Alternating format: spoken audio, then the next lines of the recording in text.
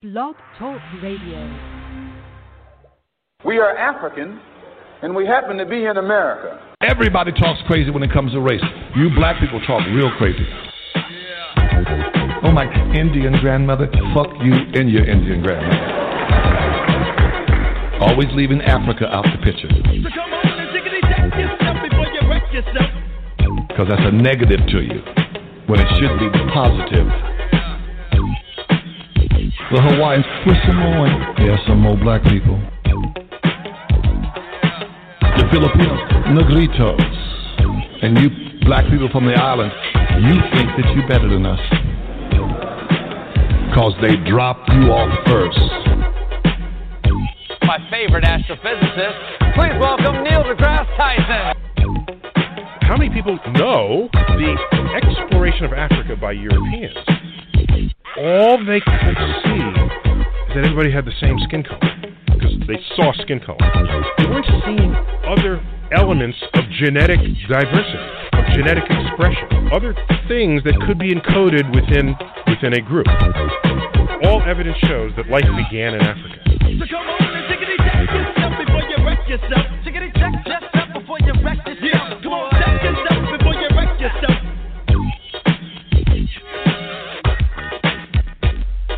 You would expect the greatest genetic diversity of the human species to be expressed in Africa, because it all began there. Forget skin color. Forget it. I'm talking about other features you can measure about people. If you have the greatest genetic diversity, where would you find the tallest person in the world? Where would you find the shortest person in the world? Where would you find the fastest person in the world? If you wanted to find the dumbest person in the world, the most intelligent person would be in Africa. And in fact, there is a project called the Africa Einstein Project. And they are looking for the next Einstein. Come on and check yourself before you riggedy wreck yourself. Check yourself before you wreck yourself. In Africa. Because that's where you're going to find the smartest person there ever was. We are African, And you're going to have to keep on saying that. When it should be the positive.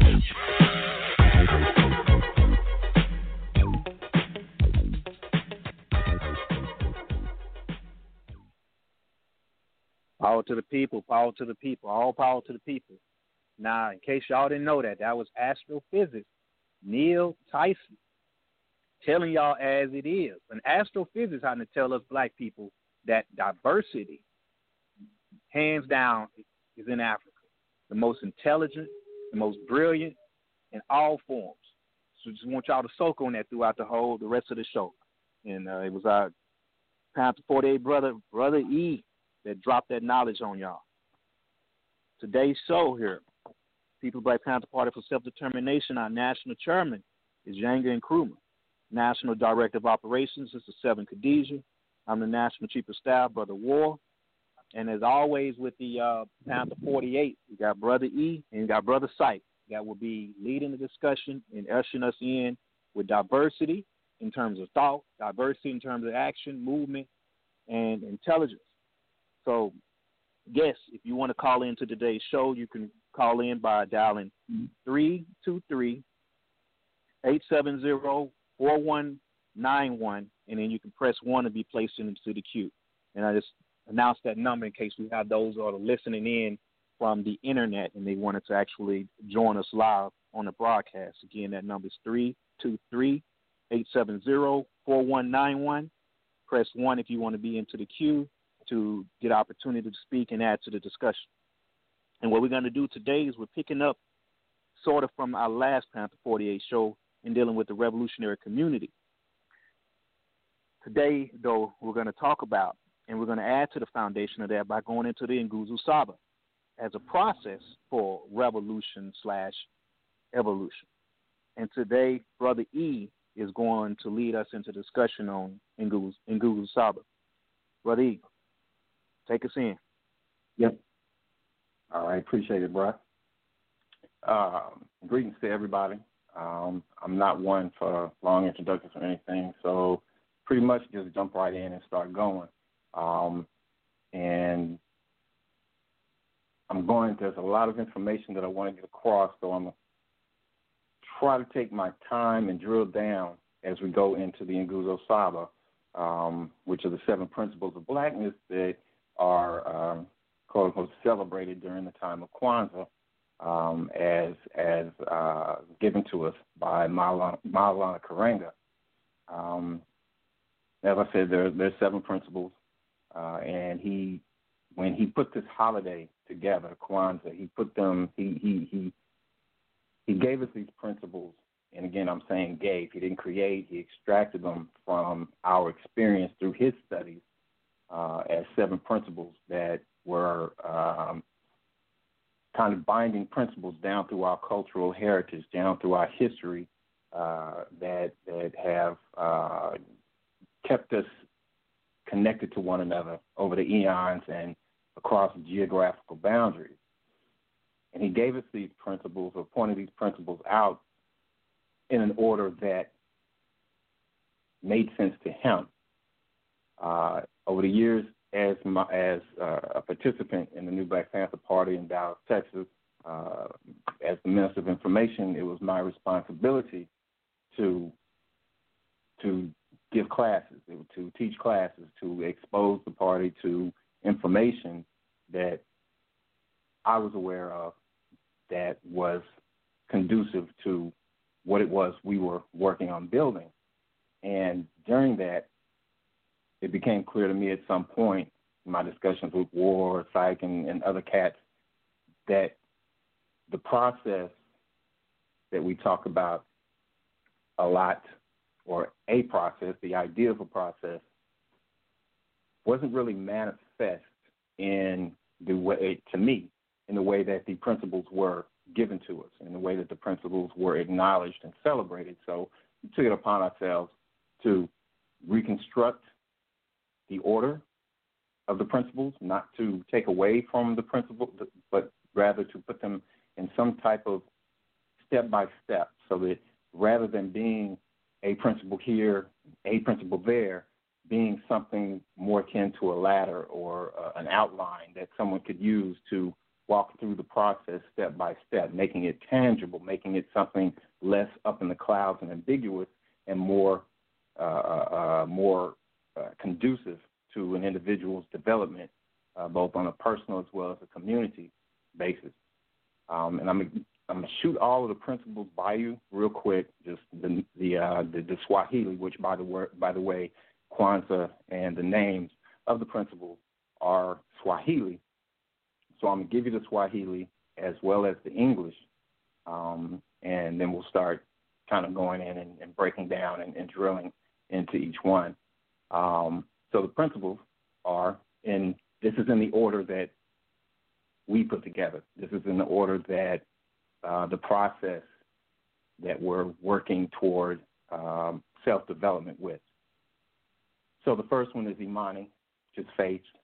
Nia, which is purpose. Kuumba, creativity. Kujichagulia, self-determination. Ujima, which is collective work and responsibility. Ujima, cooperative economics. And Umoja, which is unity. And again, I'm going to go through these one at a time, some examples, so have some dialogue. So if there's anything that comes up that you want, that any of the listeners would like to chime in on, we absolutely welcome that. We just ask that if we're talking about Imani, that's the principle that we're on, we only ask that if you chime in, that your comments are in regards to Imani. Now, I don't know if you know it or not, but black folk have a bad habit of starting to talk and just kind of wandering off and going off into the stratosphere and talking about this, that, and the other. So what we're wanting to do is to maintain that ideal process in a uniform manner, step by step. So please, if I say something you think is thrown off, you say it. If you hear something that you agree with, whatever it is, just go ahead, hit that number on your keypad, and we'll get, once we sum up what the principle is and all of that. We'll ask any comments or whatnot. You can come in, say what you want to say. We can have a little dialogue about it, and then we'll move on to the next principle. So, kawaida. Kawaida is a Swahili word that means tradition. The idea behind kawaida is that practice proves and makes possible everything.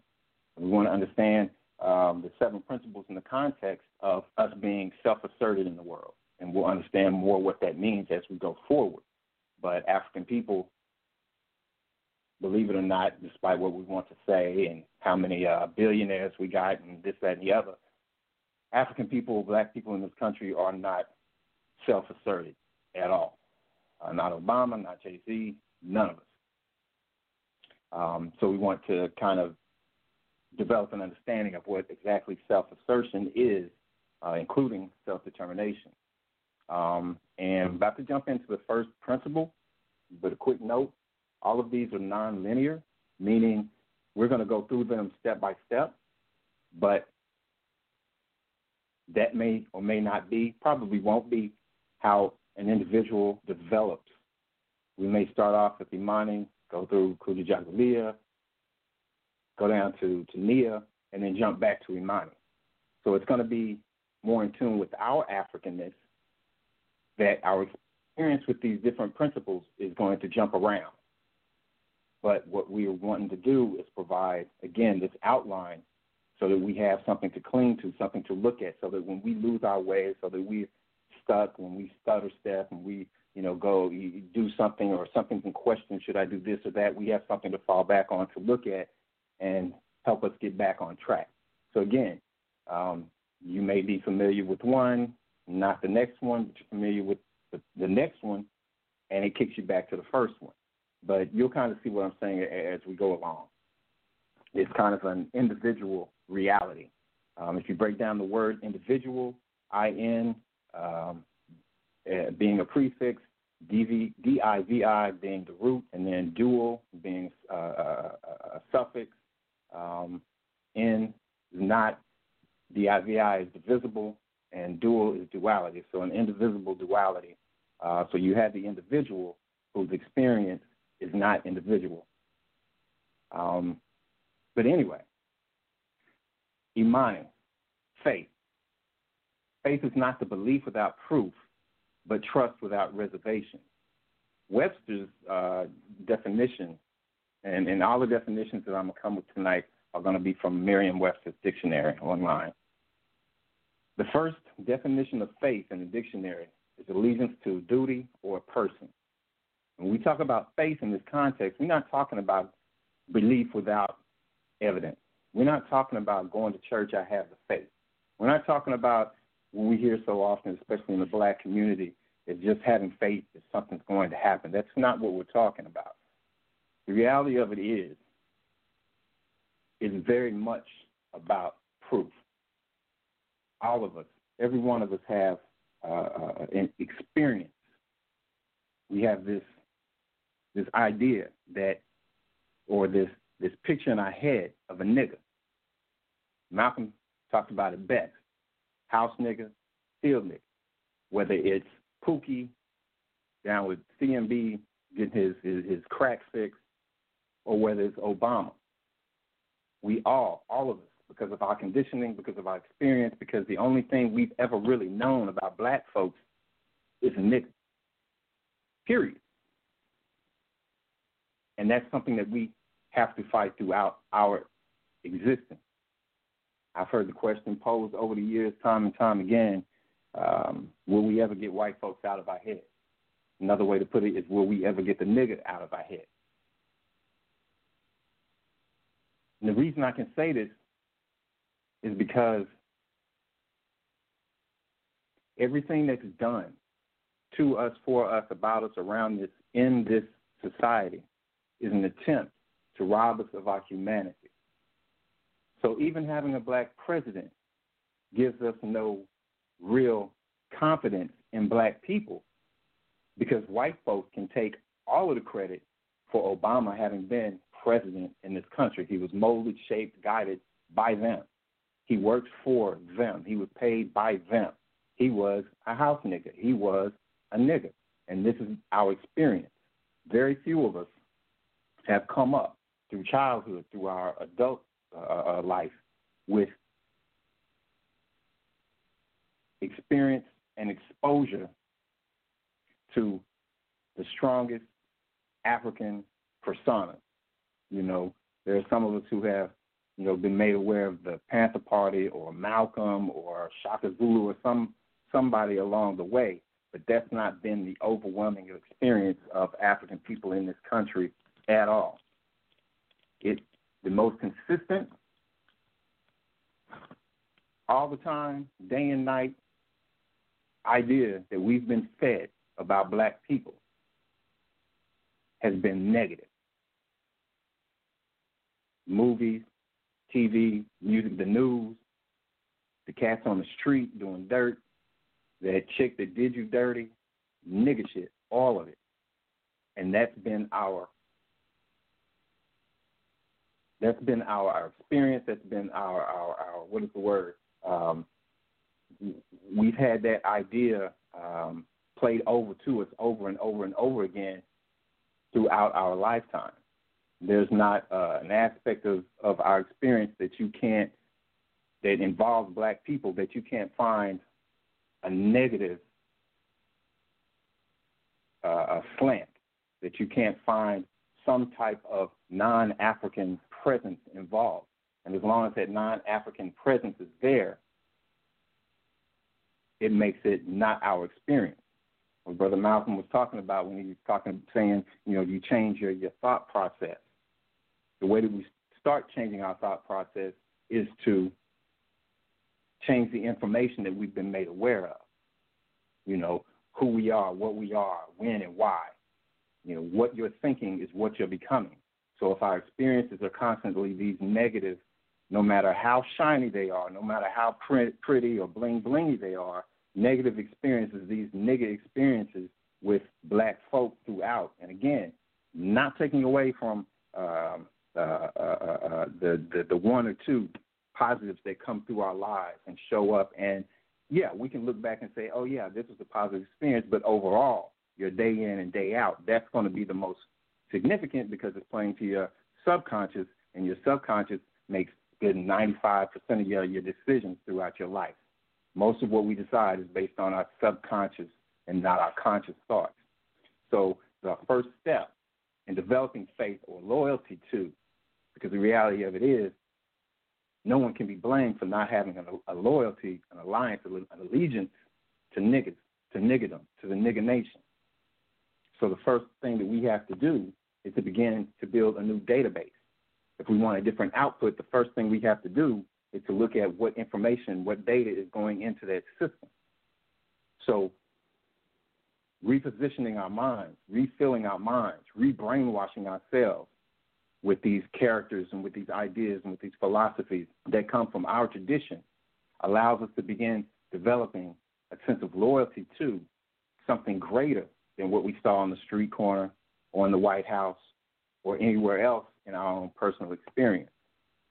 So I see it's 6192. I'm going to go ahead and open up for any comments on the first principle, Imani, faith. 6129. You there? Hello? Yes, sir. Can you hear me? This is Devon. Hello? Can you hear me? Are you talking to me? Yes, 6129. Did you want to say something? Yes, sir. This is Devon. Thanks for having me on, boss. Thanks for calling in. Yes, sir. I just wanted to say, like, the faith, understanding that we do have a power, and recognizing that we as individuals have a power, we should come together instead of be against each other in a lot of the forms that we are, in order to make the difference that we can make. Definitely. Yeah, and that's what we're hoping to affect. That's what we're wanting to affect, is that ability for us to end up in a unified state, for us as a people to no longer be going in our own direction. That's one of the problems with individuality. This idea that I got to get mine, I am just me. It's as if, that's a stronger African concept, but we don't recognize when someone's stabbing us in our hand because we don't realize that that's our hand. So we don't realize that when somebody down the street, is getting, I heard the sirens in the background, you calling somebody down the street, like Malcolm used to say, we don't catch hell because we're Muslim. We don't catch hell because we're Republican or Democrat or Bloods or Crips. We catch hell. All of us catch hell for the same reason. And as we begin to study and give ourselves these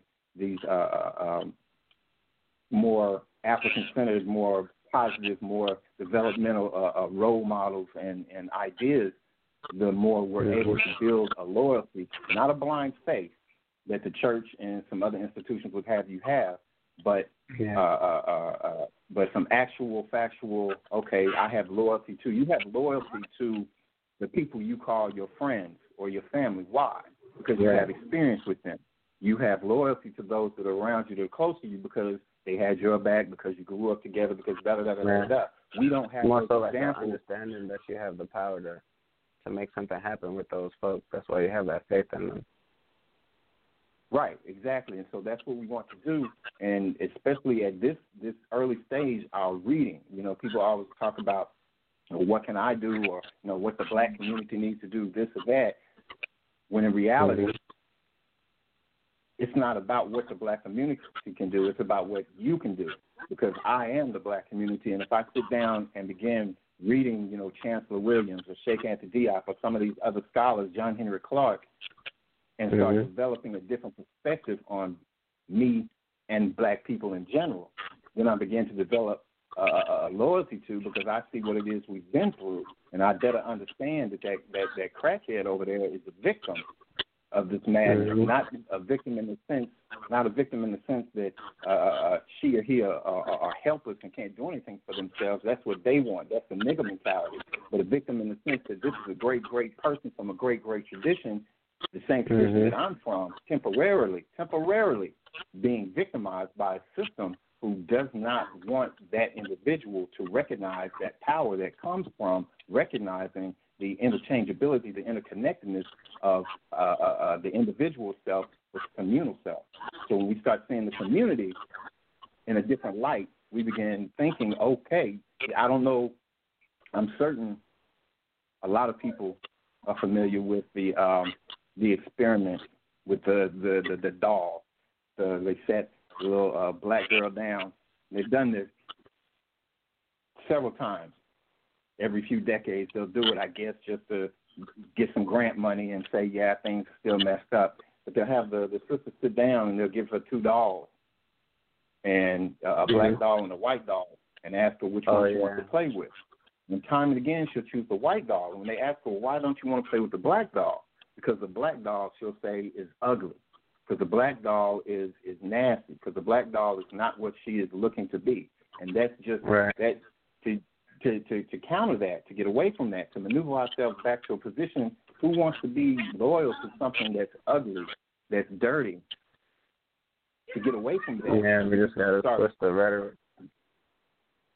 The rhetoric, as well as the actual information beyond the rhetoric that goes into computing this, or to programming this mind computer of our people, and even as adults, recomputing, reprogramming what it is we've been taught to see. We'll get to a point where we start studying and seeing the Bible not as a religious document, but a historical document that tells stories and myths from our experience.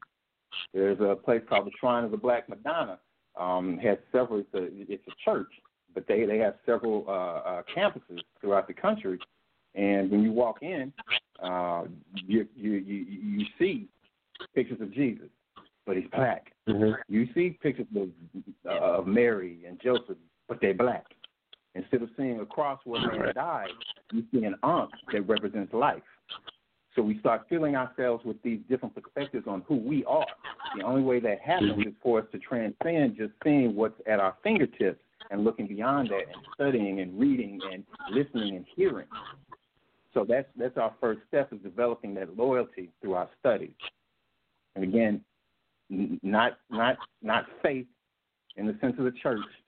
That's dangerous. That's what they do. That's what they use, whatever the religion is. I don't care what religion.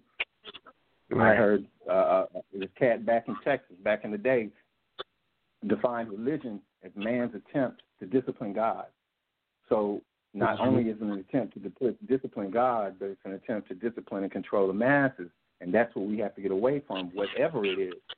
Faith that we're talking about is loyalty. The first definition, loyalty, confidence. You can't have confidence in something that's broken. So looking at something that's healed and repaired is what we want to start gearing our minds toward. Brother Sight, Brother Ward, did y'all want to chime in or anything on this before I move on to the next? Hey, this Ward, I'll go ahead and chime in. Go ahead. Y'all both talking at the same time. Sight. No, I was saying I think you made the point perfectly clear.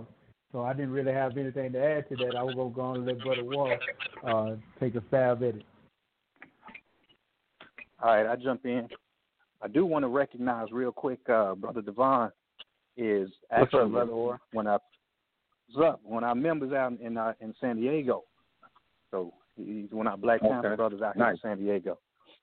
Cool. Very nice. Well, let me get in here a little bit. As to me, when I think about faith, as it applies to the knowledge of inner search for self-identity. And I want to stress that. The whole point is inner search, kind of like Brother E was saying, which is, knowing tricknology and knowing deception. It is the opposite in terms of what they promote and project through religion, because they get you to look outward. So from that standpoint, dealing with the inner search for self-identity, and also, as you mentioned, dealing with the knowing of who, what, when, where, why, and I would even go further and say what for and for what cause, is to add to the in-depthness of that, so that you're on a path of dealing with inner searching and making sure that, from that standpoint, as it applies to faith, going into the 3Ds that we deal with, we have to redefine from a power perspective what faith means to us and how that applies. So faith, from that perspective, is the inner search. And I believe in dealing with also the parameters to define a condition and how it applies to our conditional and non-conditional relationships with ourselves. And it's important to look at things inward as we deal with faith in redefining faith.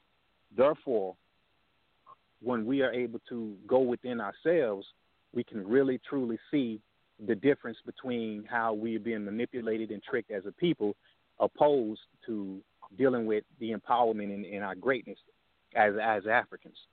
Just like how our intro was getting into that. So the faith goes into who we are and what we always have been, and the greatness as it applies to that. And so we have lost sight of that in terms of being, being domesticated and being slaughtered and being, mentally abused and beat down, as well as obviously physically through the mafia. So our faith has to be restored, and that restoring in that faith goes right back to the fact that while we're going into these whole principles in the first place, is we have to restore and return to the greatness, through the Sankofa, return to the greatness that we must be. So faith is the opposite of what most people have related it to. And rest in power, Brother Nipsey Hussle was coined in saying, trust the process. So we have to go back to that. We trust the process. And that process is dealing with the power and the possibility of what we are as a people. And there's an author I like to refer back to as well. One of many authors have written books that dedicate dealing with personal power and what your potential is. Dr. Joe Dispenza, who wrote a book called Supernatural. And in that book, he basically talk about how common people are doing uncommon great feats. And that book goes into tapping into the elements of who we are through our faith in ourselves and our faith in our abilities and our faith in our courage, strength, dexterity, everything that we can be. And it first starts with, from that standpoint, it goes into, as well as others, go into believing in yourself, believing in your potential, knowing that you are great, knowing that you have, the abilities already within you. Because if you're soul searching outside of yourself, then you're going down the path of basically being a self-defeated people, a self-defeated being, or a self-defeated person. So that faith must be restored in who we are and the inner self. And that's all I'll have to add on that one.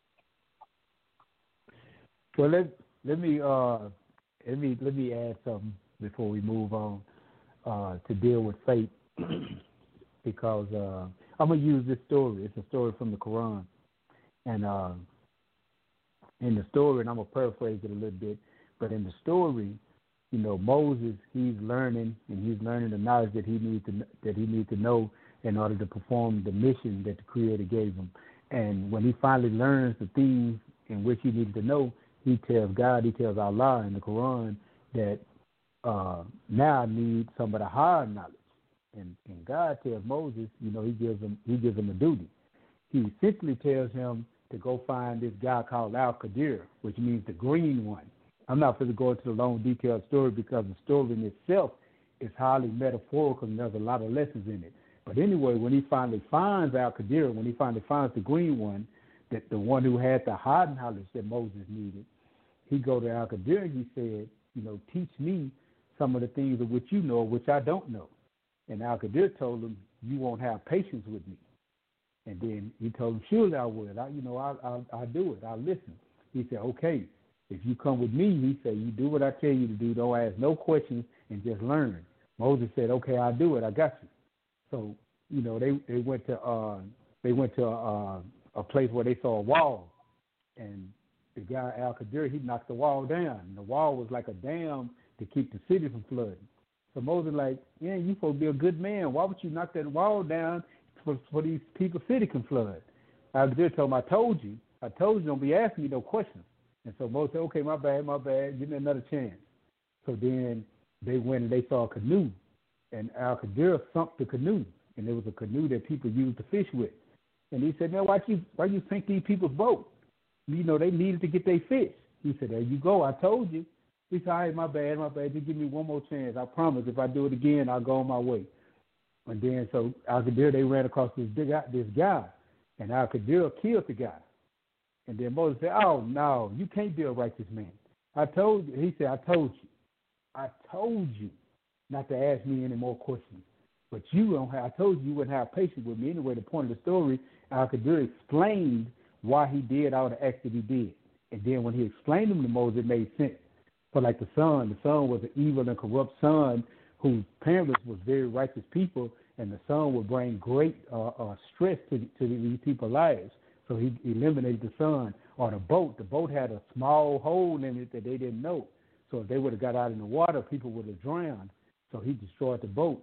And the wall, there was a treasure hidden under the wall that they had never found as long as they had the wall. But since the wall had been destroyed, they had to dig a new foundation for it, and they was able to find the treasure.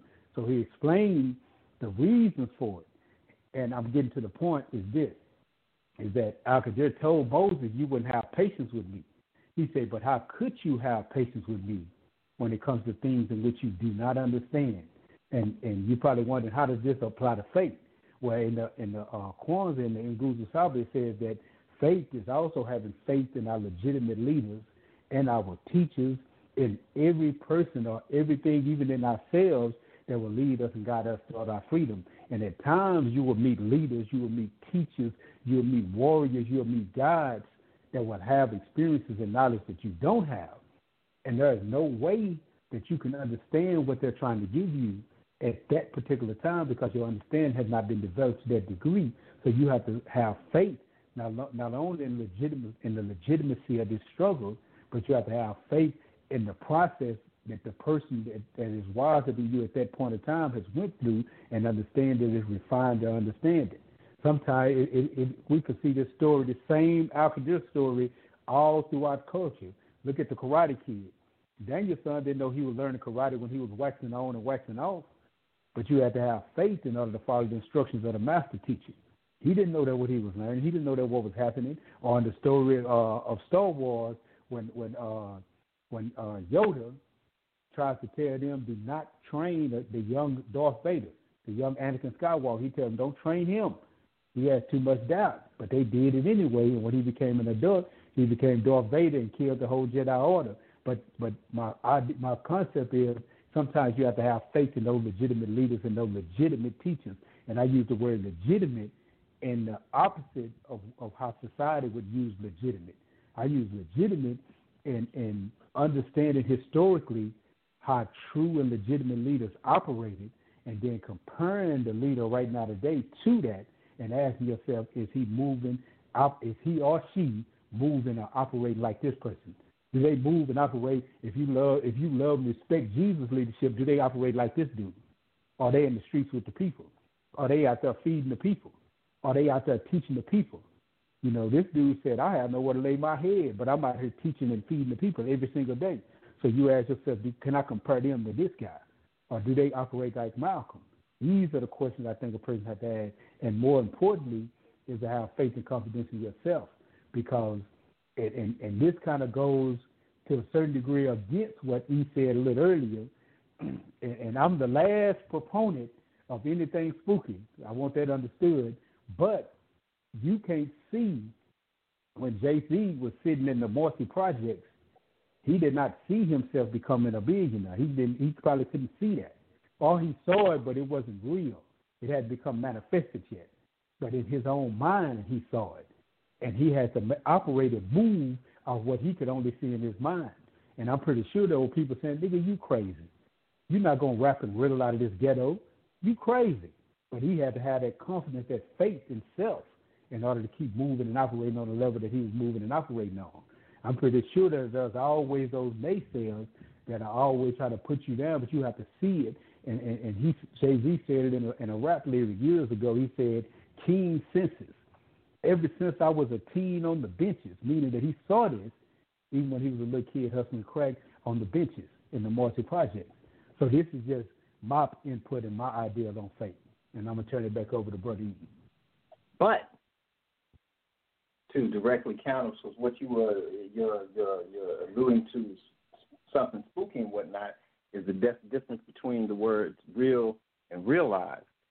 What he saw when he was sitting on the benches was real because it existed in his mind. And that's a whole nother attractive conversation to go into, is that what is in your mind is very real, that it exists. It may squarely exist only in your mind, but it exists nonetheless. It may not have been realized or materialized, meaning basically, IZE, basically meaning to make or to create or to manifest or to realize, is to make it real.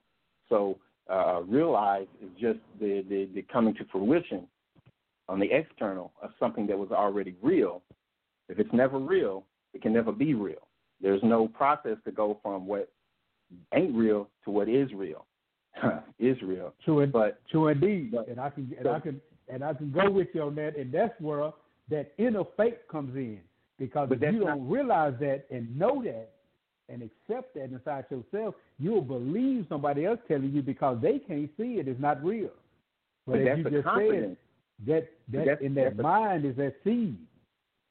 No doubt, but that's the confidence and the loyalty to oneself, not the spookism of faith, of belief without evidence.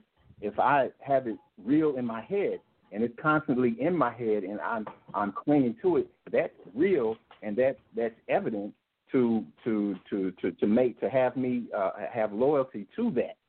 So that's separate and actually more in what I'm talking about. With this information, we're doing the studies and the reading and the dialogue and all to create that real so that it can be realized. Whereas the spookism of a religion that wants you to believe despite having no evidence, wants to keep you believing without that evidence for the sake of manipulation, which is the antithesis, which is the counter to what it is we're describing.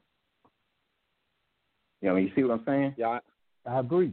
Yeah, all y'all just said the same thing I said about what Nipsey Hussle said is trust the process. That's basically what y'all saying. Trust the process, self-realization. But we wasn't I agree 100%. we wasn't talking to you. But I said that just to make sure that nobody thought that I was talking about spookism, because I don't deal with spookism. I only deal with actual facts, actual reality. If we can't science it up and bring it into reality, then we got to leave it on the floor. That's why I said not to seem as though I'm promoting spookism. But I agree 100% with what you were saying.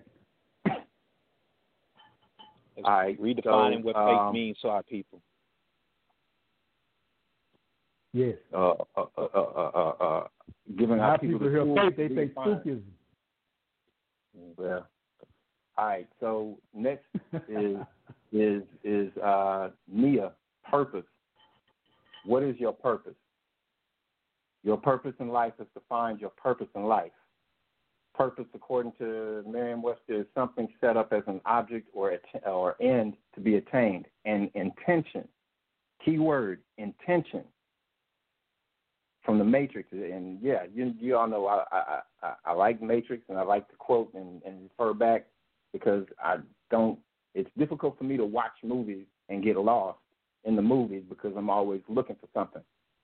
And so I clean the movies that I find a lot of something in to pull out. Matrix is one of those movies. In there's character, Neo, and of course Agent Smith. And now this is the second installment. Revolutions, I think, where Agent Smith is confronting Neo, and he's talking about purpose, and he says it's purpose that drives us.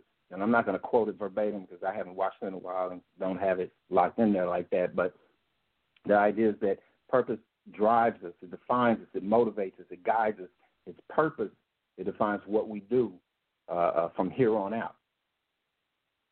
Agent Smith's character had been released from the Matrix to a degree and was more or less thinking on his own or acting on his own. And he went into this hyper-reproduction mode where there was just, I'm sure anybody that's seen it remember that all of a sudden there's Agent Smith and Agent Smith and Smith and Smith, and they're just everywhere. And the takeaway from that for me was that without an intentful, conscious purpose, a person is left with an unconscious purpose. We're still going to do, but we haven't defined for ourselves consciously what it is we want to accomplish. So what we do becomes reactionary, becomes unconscious, subconscious, and the most primal purpose that exists is to replicate or to reproduce, which is something that we absolutely do in our community, such as Agent Smith was doing, was just reproducing himself, because that's the drive. That's the base purpose of all of life, to create more of itself. And so that is what we tend to do in our community because we have no real purpose. We haven't come to a point in our existence yet where we define that purpose outside of our careers, outside of even our family. We never ask, we're not in the habit of asking who or what has defined this purpose and why. Expression without purpose is just noise. It's just us doing something for the sake of doing something because we exist, which gets us into all types of issues that we see in our community. No direction, no definition. Going whichever direction somebody puts in front of us, that's the one we'll run with because it makes more sense. It gives us something to do. It gives us a momentary definition, which we all want. Everybody, that's another primal urge, drive, is to do something in a direction. That's why a lot of times you see a lot of us clinging to programs and institutions that are bigger than ourselves because it gives us something bigger than ourselves to build on, to pursue. Brother Ward, we were talking earlier, and you were giving some life examples, not to go into any of those life examples, But some of the ideas that you were putting across in our conversation earlier today, could you pick one of those out and just briefly throw that out there to build on? All right, I do that by just simply going into. Can you hear me? Yeah. Okay. I do that by just kind of going into when I break down the word purpose, and using that as the backdrop. Because as a panther, the first part of that word is purr. And so when a panther purrs, it's based on the confidence and comfort that you currently have in your place of existence. And by dealing with this place of existence, we're talking about being time and space as it relates to our walk. That walk is a walk of vision. So we can converse with our future self, and our future self goes into the pose. And when we say pose as it applies to the future self, we're basically talking about this individual that I see in the mirror, that inner reflection that we always talk about when we say the mirror is I. The title of our show that we often project, the mirror is I, is just an example of purpose in itself. The point being that person that I see in the mirror, that reflection of myself, my future self talking back to my current reality, goes into the fact that I recognize there's a path that I must be on. This path of self-identity, this path of self-determination as it applies to purpose is basically knowing that we all have greatness, knowing that everything and everyone, kind of going into the conversation me and he had earlier, has a key, has a part to play in the development of this world, in the development to give back to the earth. Only when we are able to identify with nature as a whole and the universe and the world as a whole by having an existence of meaningfulness do we see that interconnection. And by seeing that interconnection, then I am able to, again, identify with my purpose in life. And as I identify with my purpose in life, it starts becoming a self-fulfilling prophecy of self-determination through purpose for me as an individual, for the collective. And this ties all of the principles together. And as we go into this, you will see that every one of them basically ties together. And it creates that holistic being, that holistic personality that is able to continually contribute to the existence of humanity, of the world, and of everything. So you become a person of what I refer to as of character, a person of leadership, a person of vision. And as being a person of a vision, then obviously that faith that we first talked about has carried you to the next step of purpose. And as you're carried to that step of purpose, now you go into what we talk about all the time, which is the 3 Ds. You define, develop, being who and what you are. And going into what Syke was saying earlier about the whole wax on and wax off thing, as a martial artist myself, or martial scientist, I refer to, as a lot of times the students are unaware of the process that you're taking them through. They don't see that purpose. But obviously you, through experience, and you through your connection with the universe, your connection with your expression, your inner expression as it applies to that physical body, which others refer to as combative routines, you know why you're teaching certain things the way you are. It goes into that muscle memory. That muscle memory that in terms of the techniques, thoughts, and concepts that you're teaching also applies to the mental and the spiritual plane. It's not just a physical thing. So as you define purpose, as you lay out purpose, as you put people on a specific track of bettering themselves, of being able to identify with their own inner purpose, a lot of times they don't trust the process. A lot of times they don't recognize their own reflection. And that's all that is. Not recognizing their own reflection, then they doubt themselves. And if they doubt themselves, then they're not going to have faith. And if they don't have faith, then they can't learn purpose.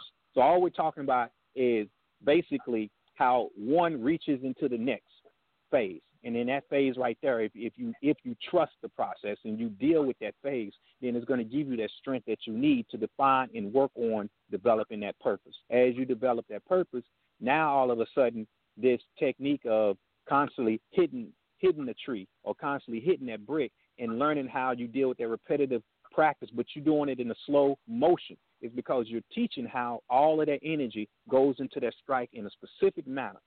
That way, in a time of a specific crisis or in a time that you need to utilize this technique, it's already within you. And then you will apply speed automatically. And that speed that you apply will be coupled with your entire body strength. And in doing so, all of a sudden, you whipped out something that you didn't even realize you had in you at that moment in time. But through that purpose and identification with purpose, now you was able to do what you needed to do when you needed it. And so it revealed itself. Your inner strength revealed itself through your purpose. And now that you recognize that, and now that all of a sudden you impressed yourself, it gives you the power to be able to continue the walk that you need to take, which goes into the other principles that we talk about. And that's all I have to say on that one. When that brings up purpose, we're talking about it. Okay, so you ever notice that whenever black folk do something, we're in groups. Almost always we have to be in some type of clique, whatever you want to call it, a group, a family, a gang, whatever, a crew, entourage, whatever. We are a social people. Our existence has always been and will always tend to be a very social one. And this is kind of where we start jumping back and forth, because what I'm saying now is actually going to show up again later in some of the other principles. But this communalness of African people is something that very primal for us. It's second nature. It's what we do. And one of the most detrimental things that the oppressor ever did to African people,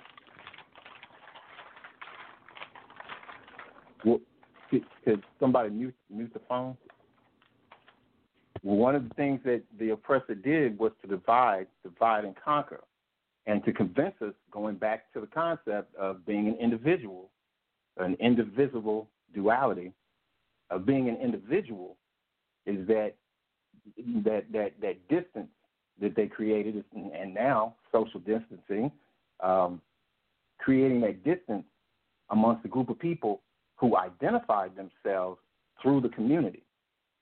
In Imani, we gained experience through studying, conversing, or conversating, whichever you want to call it, and learning a different perspective based on different information.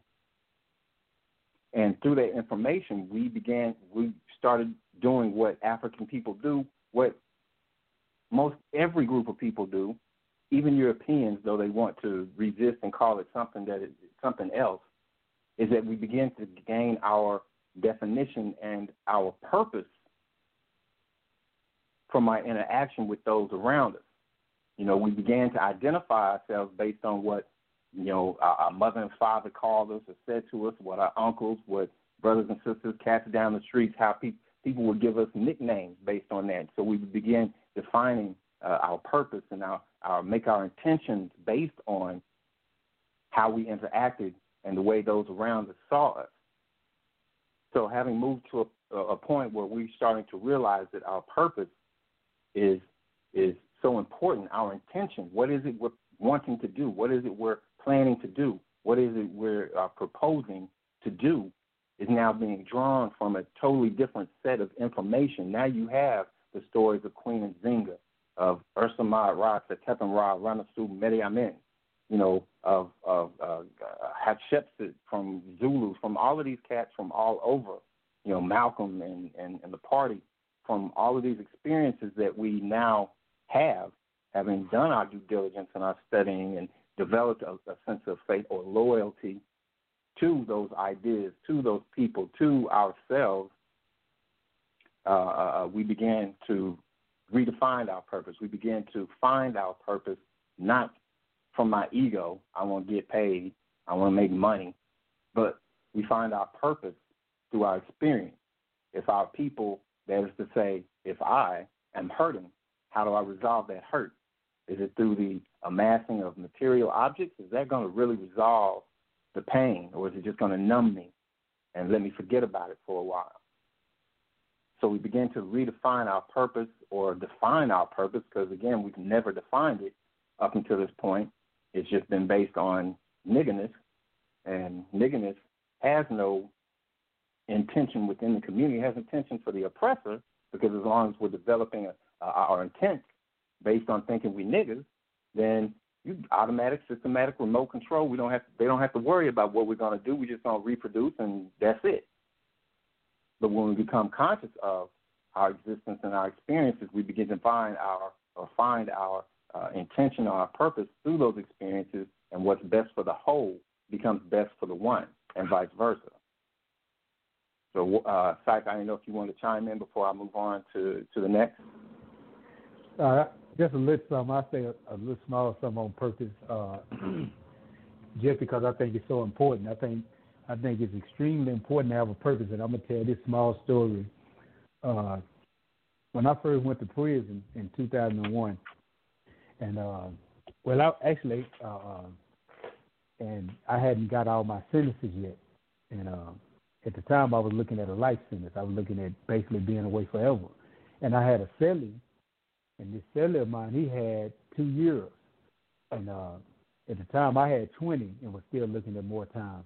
And I was laying there reading, and I was calm. And he was one of them guys that's frantic, panicking, smoke all day, drink coffee all day. He trying to find an escape. And finally, one day he asked me, and I had never really thought about it until he brought it to my attention, and we had a long conversation about it. But finally, one day he asked me, he said, "Man, I only got 2 years. And I know for a fact I'm going home." He said, "You have 20 and looking at more time." He said, "And you are calm. And this 2 years drives me crazy." He said, "How do you stay so calm?" And my answer to him was, because I know how I'm going to do the time. I have a purpose. I have a destination. He was just there. And because he was just there and wasn't doing nothing with being there, it was driving him crazy. And I had studied Malcolm, Mumia, Nelson. I had studied all these dudes. Everybody I could think of that had done time and was still doing time. I was looking inside their studies for a formula for the best way to do time without it driving you crazy. And the common thread I found in all the brothers is that they allowed themselves to attach themselves to something meaningful, and they just completely focus on that. If you ever read the autobiography from Malcolm X, he'll tell you that he developed the need to wear glasses from sitting in his cell even after the lights had went off, reading in the dull light. So he had dedicated himself to learning and redeveloping himself and creating a better Malcolm than he was before he went to prison. Or Nelson Mandela, who had no idea when he was ever getting out.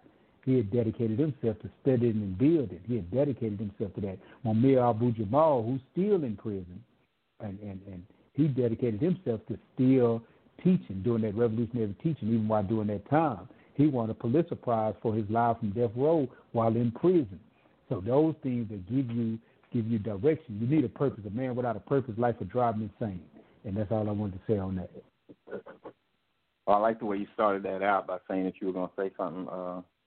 You used the phrase "on purpose," with intent, with a particular goal, expression, goal in mind. And since we're telling stories, I remember that day you went to report and left a note at the house. But anyway, that reminds me, for the longest, in the back of my mind, as I came to realize over the years, there was a part of me whose intent and purpose, because I had read and studied Malcolm so much that in the back of my head, I wanted to die like Malcolm died, to be honest. That standing in front of a podium, giving this information, attempting to liberate these minds was the most noble, was the most, not even noble, because that's just so bougie, but the greatest thing that one could accomplish was to stand up to the point that you were cut down. So my purpose was to get up and bring as much heat and put it out there in the strongest manner possible to live and die the way that man died. That was my purpose, at least up until a point. And like I said, as I began to realize that that's what was going on with myself, and coming up out of that, my purpose began to redefine itself. You left me a note on my table, by the way, bumming money to go and report. Then you were going to be back to give me the gas money back. You still owe me $20. That's why that popped into my head. So I want my $20.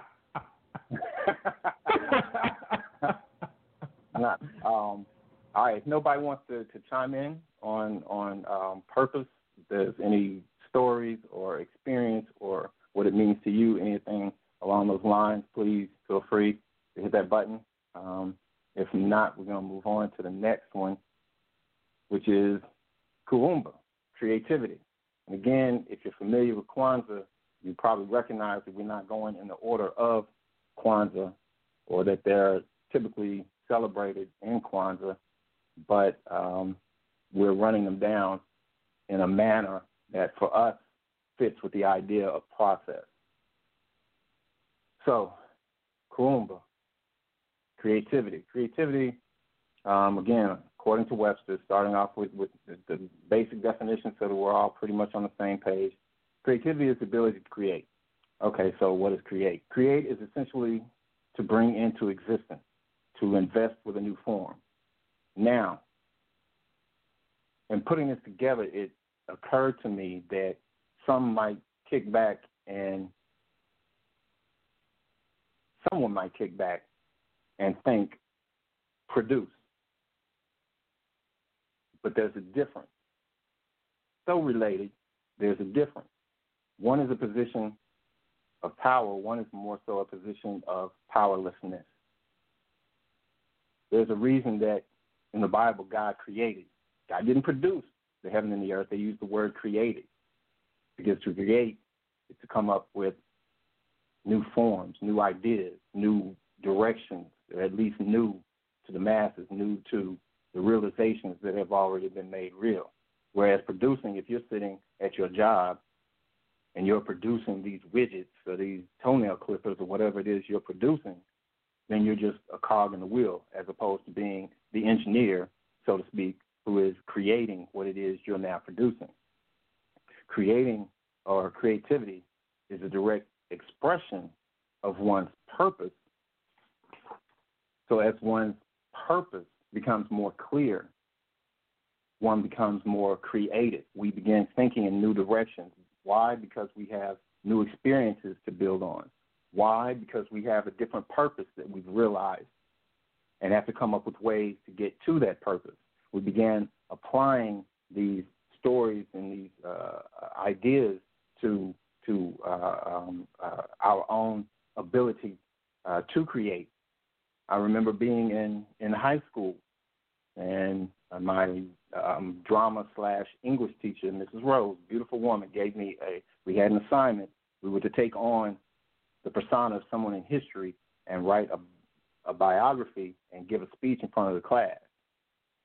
And me being the naturally rebellious type, I guess you would say, always wanting to go a direction that I knew nobody else was going to go. I guess it's the Aries in me. I looked around, having never read anything black-related, having never read anything, at least consciously that I recall, dealing with the movement of the struggle. I found Malcolm X. When she found out that that's who I was choosing, she gave me my first book of Malcolm X speeches, which I forgot to give back to her, so I still have it. My bad. But I took on that role, did the class, and the more I started reading, the more I started studying what he was saying, the more I started drawing, because I was an art student, started drawing. The more pictures, the more creativity, the more I had in my head to get out. So the creativity that was a natural part of me found a new voice because it had new fuel. It had these experiences that we've read about and could draw from. I had this purpose now because, I didn't know it was like this for black folks. I'd never heard any of this. I'd never, known is. I'm a light-skinned dude, so I didn't catch a whole bunch of heat that some of the browner brothers and sisters were catching, day in and day out. So now that I'm seeing these experiences, even though they were secondhand, they were hitting me. They were a part of me. They were touching something in me, and now I had to express it. Now I had this art, this ability to draw, to paint, or whatever that was there and had been cultivated but had nothing to say. It was just noise because it had no purpose. It had no intent. It had no experience to pull on. But as I started reading and studying and learning based just on that one book, and then others later on, I had these pictures in my head that I had to get out, that I had to express, that I had to give to the world. And so creativity, being an expression of purpose, takes its inspiration and direction from the communal self to develop or to express. And this is where we get into taking that natural inborn, because we're African people, so we naturally create. That's just something that's in us. It's always been in us. And as we read in history how we turned a sandy area along the Nile into the most fertile areas on the planet, how we pulled pyramids from the earth, how we created a temple that still is so divine, so perfect in its alignment with the sun and the moon and the stars, that a star that shines only once a year in one position. The sun comes into this particular position only 1 minute out of every year, and it lines up so perfectly that it shines a light down the hallway of this particular Ithit Esed, or Holy of Holies. This not shrine, this temple shines a light down the hallway and gives perfect light to a statue of Osar. Because we had a communal experience, because we knew our worth, because we knew our purpose, we were able to take the ideas and create heaven on earth, as above, so below. And so this is what we begin to tap into as well as express. So War or Sight, did y'all want to chime in on creativity? No. War, can you hear me? Can you hear me? Sir. War. Okay. Yes. Let me go into it from, I like to try to throw things a little bit of a metaphysical perspective. So I want to go into it by saying, when you deal with Nguzo or creativity, I start off by talking about to create. Or as I said before, the inner self-realization and activity to birth creativity, which is always in the act of generating. This is the kinetic existence which, going into the balance of nature, or as African people know it, nature, that vibration is beyond the igniter. And a lot of times we get caught up on being the igniter when we talk about a revolutionary act. But this is beyond an act, like you said earlier. And that is beyond the wave, so to speak. When you drop like a pebble being dropped in the water and a person gets caught up in the wave. But the wave is not what's important. What's important is the ripple, which is what I have referred to in the martial science community as cycle science, which is the clocking or the chain of pattern growth. So recognizing pattern growth, what we do from there in dealing with creativity, like you say, it is a forever instance of perpetual growth, perpetual development, perpetual movement versus something just simply being created. So creativity is forever. It's always in motion. It's always moving. It's always being ahead of yourself. That's why earlier I referred to being able to have a conversation with my future self, telling me what to do in my current state. In doing so, you're always seeking and you're always on that path of forever expounding on who you are and what you are. And that's the creativity. So with creativity, there's no such thing as ever being in a moment, like Brother Sykes said about that one cat that was locked up behind bars. He was driven insane by basically his lack of knowing what to do with himself, of knowing who self is.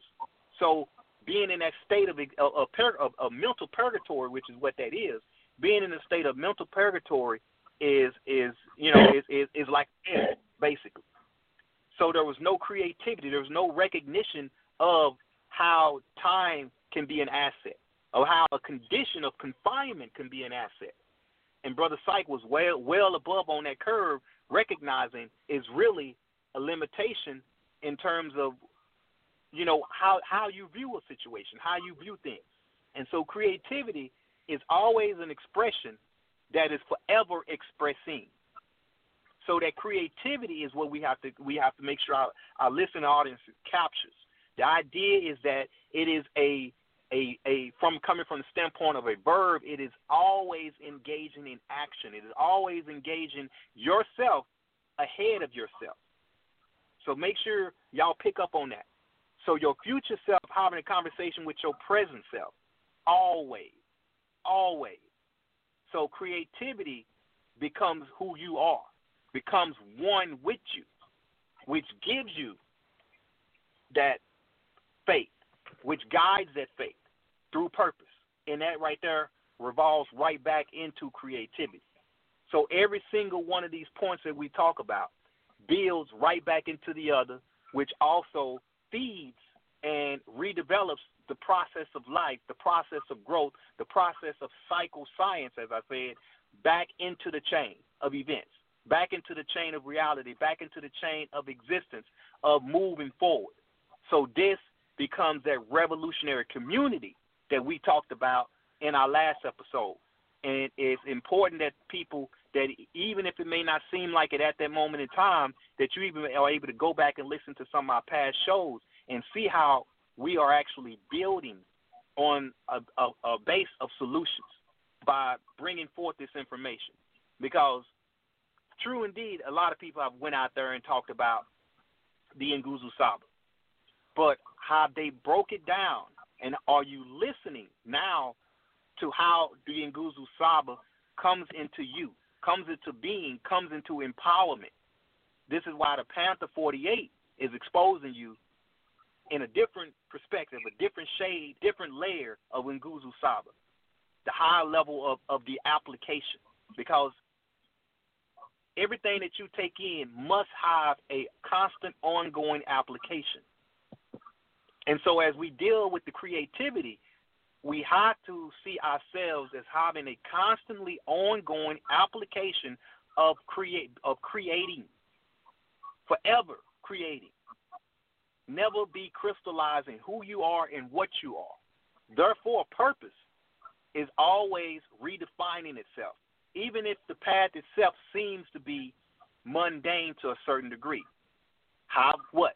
Faith. Have faith, again, in who you are and what you are, and that will in itself help to continually develop the ability to be creative in action, which is create in activity phased and fused together, which gives you that creativity. That's why it's important that we always go back and recognize the redefining of a lot of the definitions.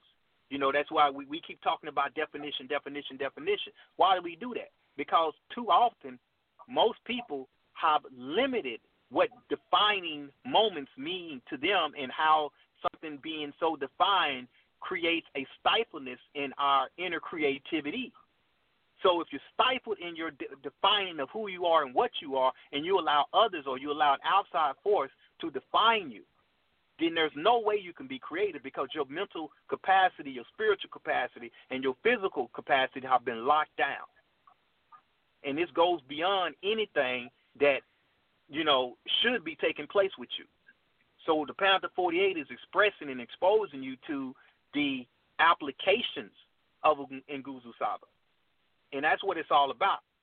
Knowing power comes from your ability to always engage in an application of greatness, an application of applying your will to yourself and being able to replicate that and reproduce that in others.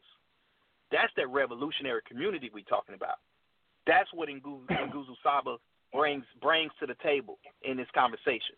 So this is not a mundane discussion on the quote-unquote 7 principles, but this is to take you to a high level of application as it applies to the 7 principles in your life. As a Panther, or even if you're not, quote-unquote, donning the rep as a Panther, the point being Panther ideology exists in all of us. That's that revolutionary thing that must exist in all of us. And that is the way we're going with the Nguzo Saba. And let me stop with that.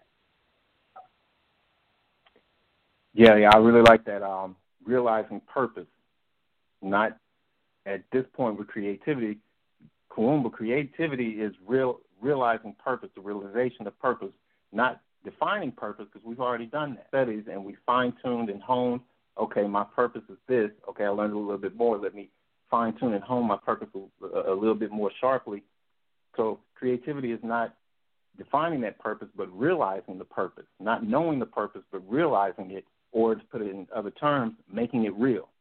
Creativity is making your purpose, taking that purpose in your mind and making it real, tangible, physical, where you can touch it, or not physical, where you can actually do it, making it an action, turning your purpose from a noun to an action, to a verb. So that this creativity, as the brother said, feeds back into, because then we start finding other ways to learn information, and we start seeing things in different ways and get another lesson from, step 1, from Imani, and it goes through and affects our purpose and comes out in our creativity as a different expression or a modified expression, so that it develops and grows and is constantly feeding on itself. And that's the cyclical nature of all of this. It's the cyclical nature, in fact, of African people. We're not linear. Nothing about African people goes in a straight line. It's always coming back to self. It's always coming back to community. It's always coming back to what it is you thought you understood yesterday, but now you realize you didn't know jack yesterday, and now you do. So it's this expression of what it is we've already developed and collected. Syed, did you want to chime in real quick? No, I think y'all pretty much touched all the points on creativity. Groovy. I have. Go ahead. I have something that I want to add, but I think it applies to another principle, so I'll wait till we get there. All right. So moving on to the next principle we're looking at now is Kujichagulia, or self-determination. And I hate the way I say that word in Swahili, because over the years I've lost much of my African tongue. Again, haven't found it. It's more frustrating this time, so it always sounds odd to me. But self-determination, Kujichagulia, free choice of one's own acts or states without external compulsion, determination by the people of a territorial unit of their own future political status. In other words, as Malcolm talked about, we define and control, the economics and the politics and all of these things in our own community. Self-determination, as we begin to create, as we begin to use that creativity to now to determine the direction and the path that we're set upon. Until we begin to replace those nigger experiences, those nigger realities in our minds, the determination of our path in life is really just a collection of causes and effects. You bump into, it's like a ball on a pinball machine. It bounces off the bumpers. It hits this one, it goes that way. It hits the other one, it goes that way. And that's pretty much the way we exist, because we have no purpose, because we're not creative, because we haven't developed those things in order to get us to a point where we actually determine a path consciously outside of an external influence, i.e., at this point in our existence, the oppressor. And our surroundings determine the path of the uninitiated. I'm going to tell you this. I read an article not too long ago. I'm hoping most of us are aware, familiar with the app, the game, Pokemon Go. And I never played it. I've known people that played it, so I can't really go into the details of too specifically of how the game is played. But essentially, you have a map, and it shows up a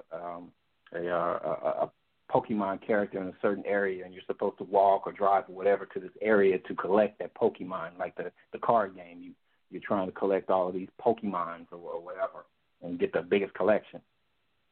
So in this article or in this video, it broke down the idea online with advertisements that pop up in your feed or whatever is to get you to visit different websites, to manipulate you and to go into this direction, to look at something you didn't even want to know that you wanted to look at. But now all of a sudden it's created, a desire for you to go over here to this particular website. We've all seen that. Hopefully we're all somewhat aware that that's what's going on. That, these roadmaps are being laid out for us to visit these different websites. Well, Pokemon Go, come to find out, the company that did it was actually working with not online retailers, but with actual, factual, physical retailers. In other words, if I owned a Chipotle, and I wanted to drive business to my Chipotle, I would get with this company, develop a relationship, and they put a Pokemon Go from time to time, depending on how much I paid, I suppose. They put a Pokemon Go near my store so that I get all of these people coming by my Chipotle. They're all aware of my Chipotle. So now we're no longer following these maps laid out in the virtual world online, but we're actually in the physical, being manipulated and controlled and pushed in these particular directions to go by this particular store. And now all of a sudden I want some Chipotle or salmonella or whatever they're serving up at the current point in time. But when we are not aware of our purpose, when we're not creating our own pathways based on our intent and our purpose, based on our experience outside of niggerdom, we are just like these folks that are playing this Pokemon. We're being led around, thinking all the time, and we love everybody, black, white, whoever, love to talk about how, not in so many words, but how they're in control or they're the boss of this or they do this because they want to. Nobody, very few people will sit back and acknowledge, yeah, I'm being manipulated and controlled on a day-to-day basis. You go to pick up your child from daycare, and there's a FedEx box sitting outside the Kindercare Academy where you're picking your kid up. There's a FedEx box sitting there at the front door. Is that an actual delivery, or is that real-life product placement, which they do? Companies will pay other companies to sit their product in eyeshot of a heavily trafficked area as advertisement. When you watch movies and TV shows and someone walks into an office and somebody's got a Dunkin' Donuts or what's that place, Starbucks, coffee cups sitting on their desk, product placement, to manipulate and to maneuver you, to control you, to get you to do what it is they want you to do. And we fall for that primarily because we have no control, we have no self-determination, because we've not taken these other steps to move ourselves away from it, to take control, to die on our feet rather than to live on our knees. There's a quote from it's actually from Neely Fuller, but Francis Cress Welsing likes to reference it a lot because it's very, very accurate. And that quote is, until you understand racism, white supremacy, what it is and how it works, everything else you think you know will only serve to confuse you. People think that white folk calling us nigger is racism, but it's not. People think that these superficial aspersions and, Donald Trump signs and swastikas and Nazi salutes and all of this are racism when they're not, because we don't understand it. Because we don't understand what racism, which is basically prejudice plus power, white supremacy, because we don't understand it, it manipulates and controls us, and we think that we understand it. We think that we're in control when we don't even understand what control is. And because of that, because of the mind manipulation that's involved there, capitalism thrives. The idea that, we know, and Dave Chappelle, I think, did a really good job on one of the episodes of his show where black folks got reparations. And it's cats taking their money, buying truckloads of cigarettes, hollering, "I'm rich, bitch." The idea being one of the news broadcasters on that particular episode was talking about how shares of KFC or Churches or Popeyes or whatever it was, their company stock went through the roof, and how Cadillac all of a sudden their shares went through the roof. Because through the mind control, through the racism and white supremacy, we're operating on systematic remote control. We're not determining our own reality. We're not determining our own path because we're still operating out of that nigger mentality because we haven't replaced it and found a loyalty to our own selves. So we give our money away. Money circulates in the Jewish community multiple times. In the Asian community, multiple times. They buy with each other before they buy with anybody else. White folks, well, our money circulating through white communities because all communities are white communities, bottom line. But black folks, as soon as the money comes in, the money goes out because we have no purpose. We're not creative about dealing with our situation. We have no experience except that nigger experience. We have multi-billionaires. Multi-billion. We have and Jay-Z and all of these other cats worth multi-millions of dollars who have the ability to do movies and TV shows that present us in a positive light, yet and still they sit back and they talk about how, I couldn't make money doing that. What do you need to make money for? What can you buy with $700 million that you can't buy with $500 million? We have the know-how, some of us, to move and exist within a capitalistic society, but because of racism, white supremacy, capitalism being an offshoot of that, or vice versa, depending on how you look at it, those of us with that access don't put that money back in a meaningful way. Buying turkeys and passing them out, buying bottles of water for Detroit or wherever it was that needed the water, and buying some corona test or COVID tests or whatnot, and to give, quote unquote, give back to the community, ain't doing nothing. It's addressing the outcome, the symptoms, as opposed to the actual sickness, because they have no real purpose other than to make money, other than to serve self, other than to blow up, get rich, and stay there. They have not embodied any of the principles. They may have read some books, but they've not taken them in and made them a part of their reality and created ways to spread that reality and realize that intention and that purpose. Through self-determination, again, going back to kawaida, which is, kawaida is a Swahili word, again, that means tradition, and it's basically an African cultural nationalism, basically African people acknowledging, recognizing, and uniting around our cultural shared experiences. I can be on the West Coast, pour out a little liquor, go to the East Coast, pour out a little liquor. Everybody knows what that means. Everybody in the black community, maybe not the next generation coming up, I don't know, but up until my generation at least, had a connection with that, had an understanding of that. That was a part of our reality.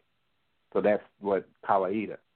And kawaida tells us that we must define ourselves, name ourselves, create ourselves, and speak ourselves. And this is what self-determination is. We begin to define ourselves as community. I am, therefore you are, therefore I am. We begin to define the community through self. It is the reality of the I as the communal, And rather than go further into that, I'll leave some of that for the next one that's coming up. Psycho War, did y'all want to chime in real quick? Depending on which one you're going to next. Well, I just as far as self-determination, I haven't moved on yet. So it's the last chance. I'm gonna wait for the next one because mine's gonna be a little long. Oh snap! Right. Okay, I ain't gonna ask. I'll just give it to you. All right. So is that War? You saying something? That's War. Yeah, that's War trying to say something on self-determination. Yeah, let me jump on it. I jump on this one and then I'll let y'all do most of the talking here on out.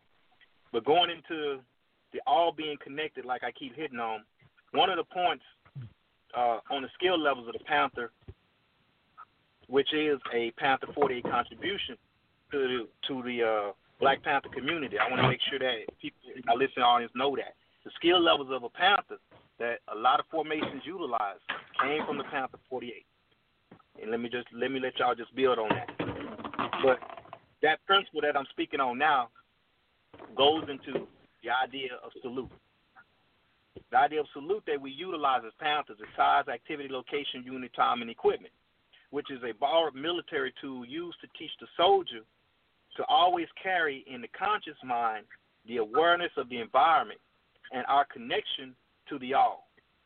And as a Panther, that is one of the things we get into in our critical when we deal into critical thinking. So dealing in critical thinking, we talk about and tapping into the salute, so that the incoming Panther can be appreciative of everything that's going on around them. This way, self-determination can shape itself. And within that word, kuja, that we talk about, that's actually a martial arts spiritual science. So believe it or not, that word in itself taps into the spiritual science realm, which is a path of warriorhood. And at this point, I want to give recognition to Grandmaster Kalindi Iya, who is the founder of the Tamarian martial science, and introduce the community at large to the manner which is used to put us in direct contact with the inner guidance for the sake of putting you on your path. Then on being the utmost important that our listening audience is able to truly view what is being said within the principles of Nguzo Saba. Now, why I say that we're talking, but I want you to make sure y'all are able to view what is being said and take time as a gift. You hear me? Take time as a gift to build your vessel for being a self-determined people. The People's Black Panther Party Chairman Yanga is always talking about self-determination. So this is something that must be soaked upon always. Always. Self-determination is something that is important, and we always build upon as a People's Black Panther Party.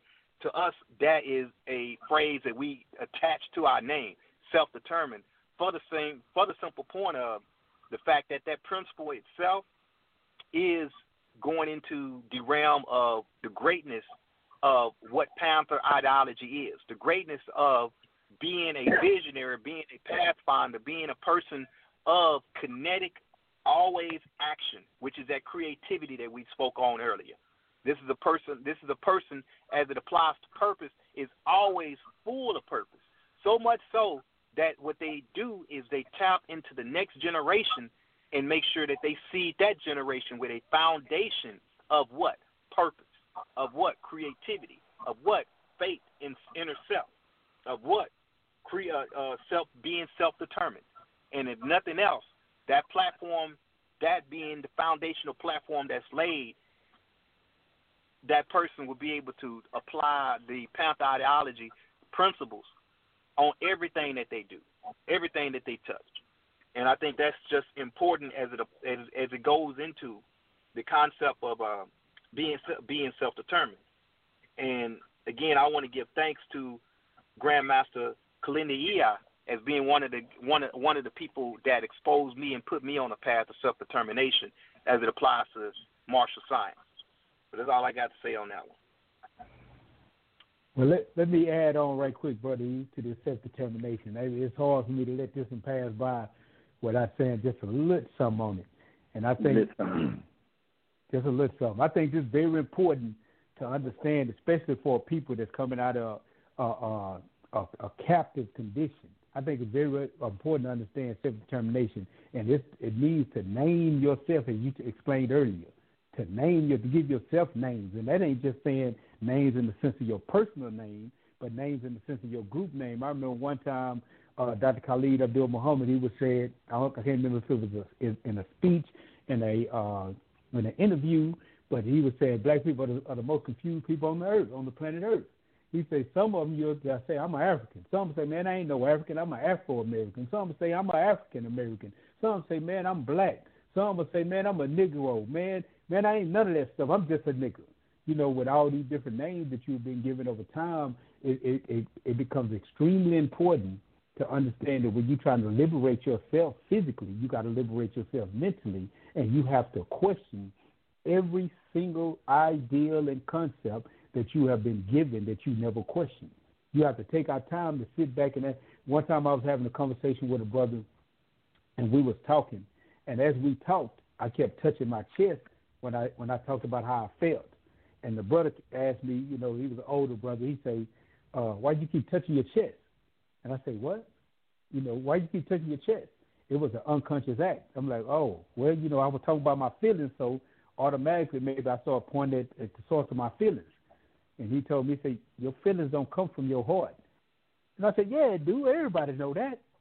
He said, no, ain't no emotions in your heart. Your emotions are in your brain. I said, man, you talking crazy. Then he asked me, he said, have you ever studied this? I mean, no, I don't have to study it. Everybody know it. How did you know it? Where did you get it from?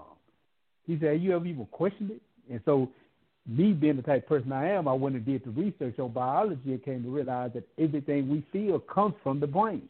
And the only reason we start thinking it came from the heart is because those hormones travel through the body, through the bloodstream, and it goes through the heart, and that's why you get that particular feeling in the heart. But it comes from the brain. And I said that to say this. Most of the things that we believe in life have just been programmed into our thinking. And we have to question ourselves, just like you used the concept of the matrix earlier. We have to question these things. I remember many times when I was in prison, I had debates with brothers about the Bible, and they'd argue me down and tell me, man, I know it's an apple. I said, so you telling me that you read in your Bible that Adam and Eve ate an apple? He said, yeah. I said, show it to me. You show it to me. You show that to me, I bet you 100 push-ups you can't show it to me. He go to every version of the Bible he can come up with, the new version, the new King James version, the new version with little flip on the remix. He can't find it. Nowhere he can find it. You know, and that's because he's never questioned the ideals that have been passed down to him. So that's what self-determination is about. You have to determine. It's about being free. You got to make a determination to be free and to start questioning some of these ideas we've been given. And that's all I have to say on that. Word. Tell me, which one is it you wanted to go in on so that I can manage my time? Go ahead, brother. Take off. I'm gonna weave in on the next one. Okay. All right. So the next one is going to be Ujima, collective work and responsibility. Perfect. I figured this was it. All right. Perfect. Yeah. All right. So what made the Black Panther Party, according to Gay Edgar Hoover, public enemy number one, was the collective work and responsibility. It was specifically the children's program, the Feed the Children's program is what he named. But generally speaking, the collective work and responsibility, because it was beginning to take all of this creativity and all of this purpose and self-determination and express it. Just as these others are expressions of the ones before it, Ujima, collective work and responsibility, is an expression of self-determination, because now we're determined on this path that the more we study, the more we grow, the more we start to see that people love to talk about, I'm unique this, I'm unique that. You're not unique. You're just like everybody else. And the more we study and the more we see that that's not a bad thing. that it's actually something that works to our benefit to realize that we are the same people, that you and I are the same, that we have these connections and that we can build on those connections to better our situation.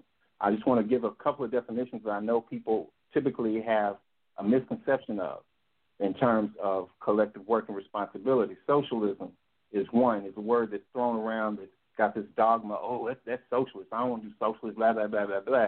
When the reality of it is there are several organizations within the U.S. that are socialist in nature. The police used to be individually owned and regulated. The fire department, if you've ever watched the movie The Gangs of New York, the fire department where you had to pay these cats in order for them to come out to your house to put out a fire. And there would be multiple groups of them.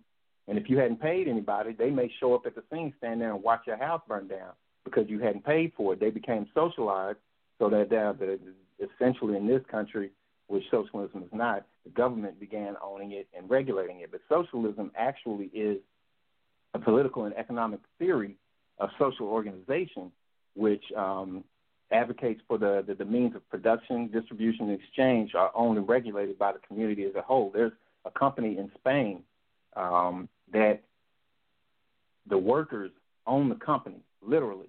When the supervisor comes up for a review, the employees give that review. If he's been talking bad and acting foolish the way we know supervisors have a tendency to do in this country, the employees have an opportunity to say, you up out of here. If there's a new contract that's offered up to the company, the employees get together, they discuss it, they have things run down to them, they vote and decide whether or not to take that new contract.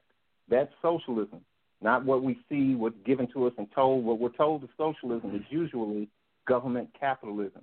Government takes over these companies and starts to reap the profit. That's not what socialism is. A step beyond that is communalism, which is real socialism even further, and is an African concept because it's the principle and practice of living together and sharing the possessions and responsibilities to the degree that this community garden, so to speak, is not your garden. It's our garden. We take care of it. We put into it, and we reap the benefits. These are the physical manifestations and applications to current events of our historic realities that we've now established through our loyalty, having studied and learned and researched.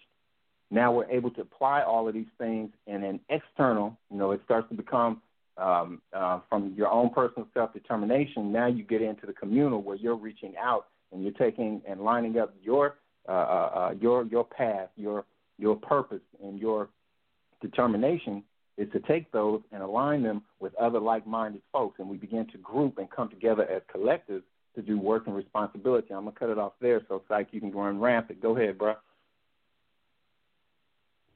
But you say go rampant, but... Go in. Go ahead. All right.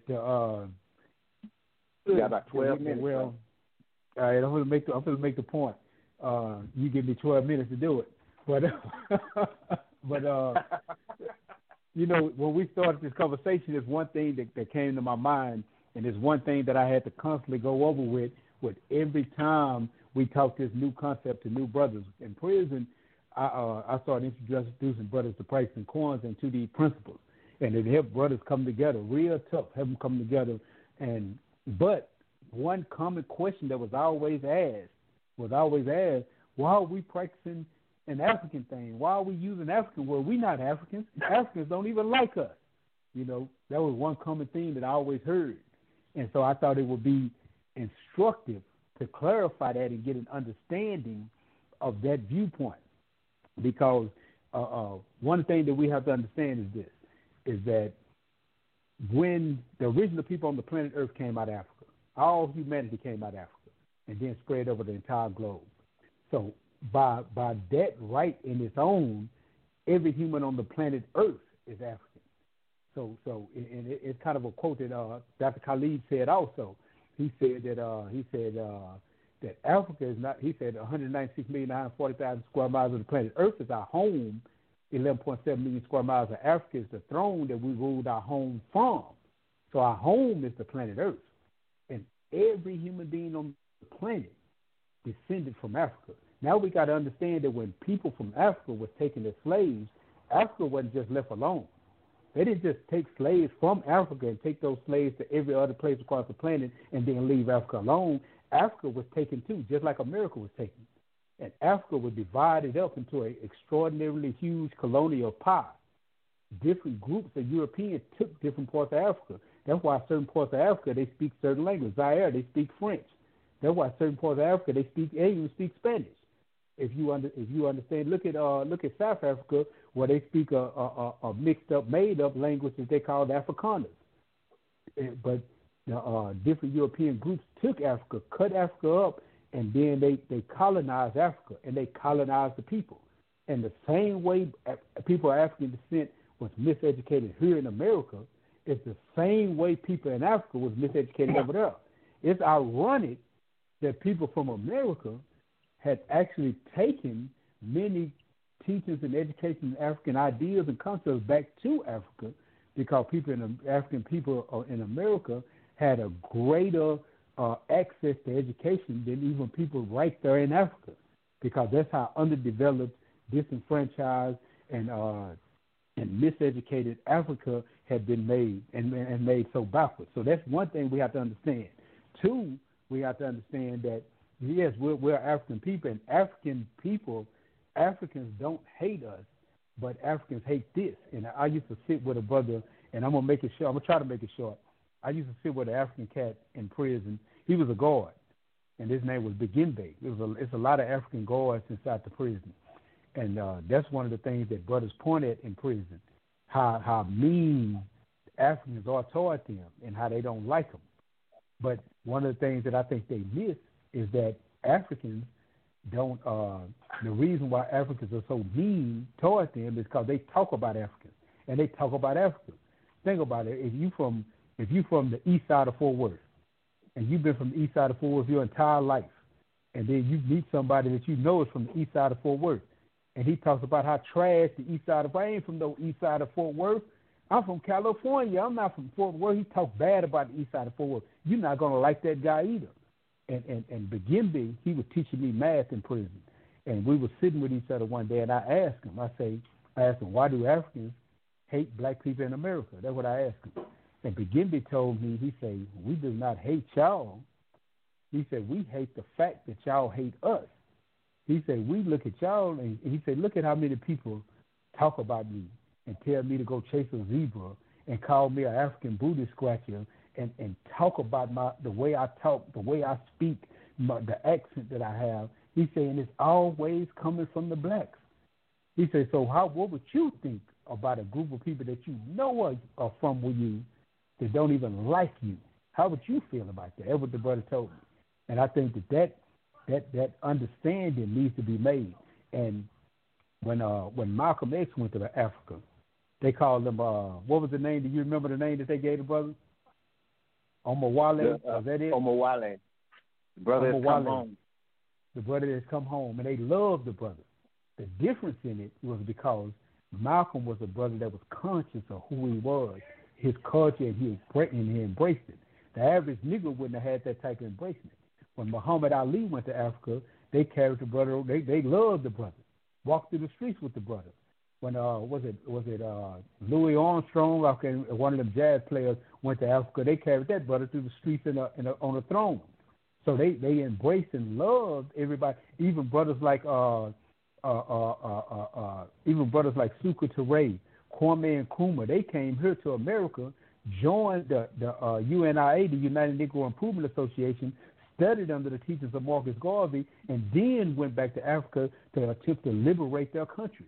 So we have to understand that there has always been that cultural tie between Africans in the diaspora, or what you call African Americans, and motherland Africans, brothers and sisters that were still there. We have to understand that there is no break in that.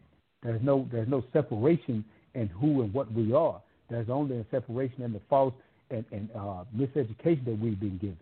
And I just wanted to make that point. And this, when it applies to Kwanzaa and Nguzo, Saba, and the 7 principles. While Malana Karinga gave us the Nguzo, Saba, or brought it to our attention, it was not a traditional African holiday or celebration. He got it from the African harvest celebration. When the new harvest came in many different places in Africa, they had a 7-day long, a 9-day long, a 10-day long celebration for giving thanks to the creative energies of the universe for bringing in a good and proper harvest. So what he did is he took principles that he felt was universal, and he applied that concept of that celebration to those principles. And he took the celebration, and our harvest is not corn and apples or watermelon, but the harvest is the good works of the good character and the raising and uplifting of a free community that practicing these principles would give us. So this is where these things come from, and this is why these things are so powerful. And I think I just wanted to make those points to get into just a little bit of clarity on that, because we have to understand that everybody that comes into this information has not been conscious for 10, 15, or 20 years. Everybody has not done the studies and done the reading, and our captain was extremely intelligent and wise, and the divide and conquer strategy. So a lot of times we'll look at these things, and we need to understand this, that why African kings did participate in the sale of African people in slavery, they did not really benefit from this. Because sometime, and that's only makes up 15 to 20% of the slave trade, it should be understood that the majority was in Africa. When you understand slavery or you understand captivity, it's just like prison here. If you owe the debt, let's say I got you for 8 years, and let's say I meet a new guy and I'm going to trade with this new guy, and I got 8 years left on your sentence, and I'll be like, hey, but let me get that boat, and I got a servant here. Well, he's only serving to me for another 8 years. So you would have him for 8 years. 8 years of good work is a good man. All right, I agree.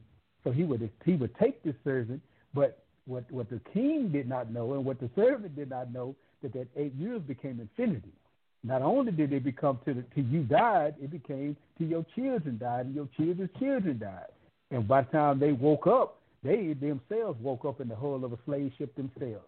Sometimes they would take a drink to celebrate the transaction, take another drink and another drink, and would pass out, and they would wake up right next to the servant that they sold. And they'd be like, oh, hell, so you're not a king anymore, you're a slave. So this is the slave trade. So we can't never allow anybody to trick us to believe that, oh, well, you sold yourself. So the responsibility is not on me. Don't ever fall for these tricks. These are tricks and these are slanders, and we have to wake up. We have to be conscious. We have to be self-determined, and we have to make as our collective responsibility, our collective working responsibility, to bring this truth to light and rebuild our communities in the best, most creative ways we know how. And I'm done. In less than 12 minutes, I hope. You got it. You good. But when you put it on the table, it's open to be stepped on. It's open to be checked. So prepare to be checked. When you went into your dissertation, when you went in and started explaining your point, you said something that just made my skin crawl. You said that the Europeans didn't take, they took slaves from Africa and did such and such. They didn't just take slaves from Africa and do such and such. They took slaves from Africa and did such and such. They did not take slaves from Africa. They took Africans from Africa and enslaved them and created what we see. Now, those Africans that were brought here and everywhere else around the world, when we got here, we had children, and those children were Africans because their parents were Africans. So those children grew up, got together, had some children. Those children were Africans. And those children grew up, had children. They were African, and so on down the line until you get us today. Nothing in our history ever cut that line, ever severed that line, ever made it so that all of a sudden this is a new something. We're the same people that were brought here. The only thing that's changed is that, like you said, some of us want to call. We've had every name under the sun defined by somebody else, and that's intentional to keep us from being, from having a mindset. It starts out, our experience, our niggerdom is this confusion over what it is we're supposed to call ourselves. Very basic, very simple. We hear all of these different terms. That's why with my children, I attempted to instill in them from day one, we are African, period. No more conversation. Nothing else beyond it. We're African. Day one. This is where we're going to begin our definition. It's calling us what we are and getting back to it. That ties us back into a history that goes beyond in slavery and whatnot. And yes, I agree. African people that have gone back, take Muhammad Ali.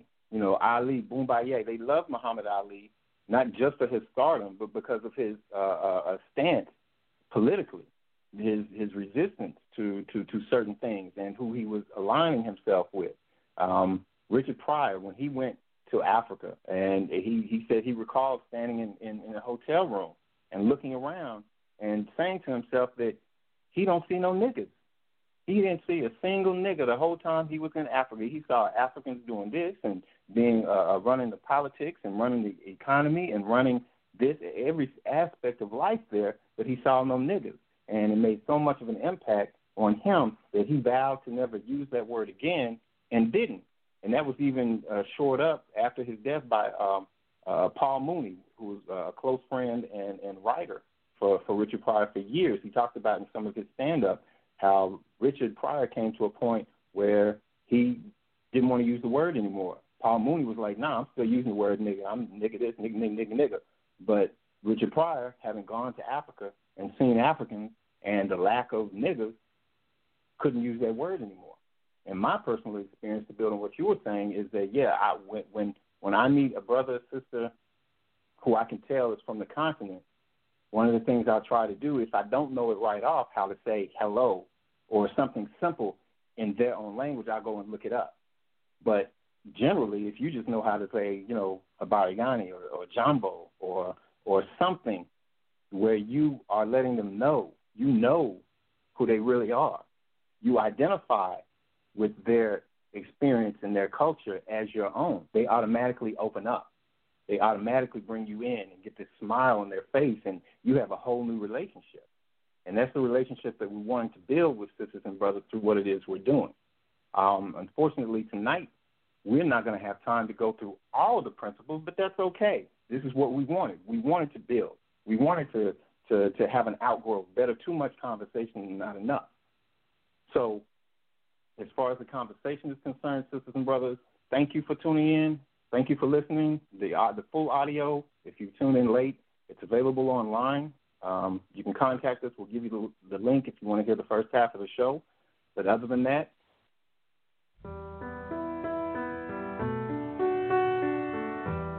I am an African.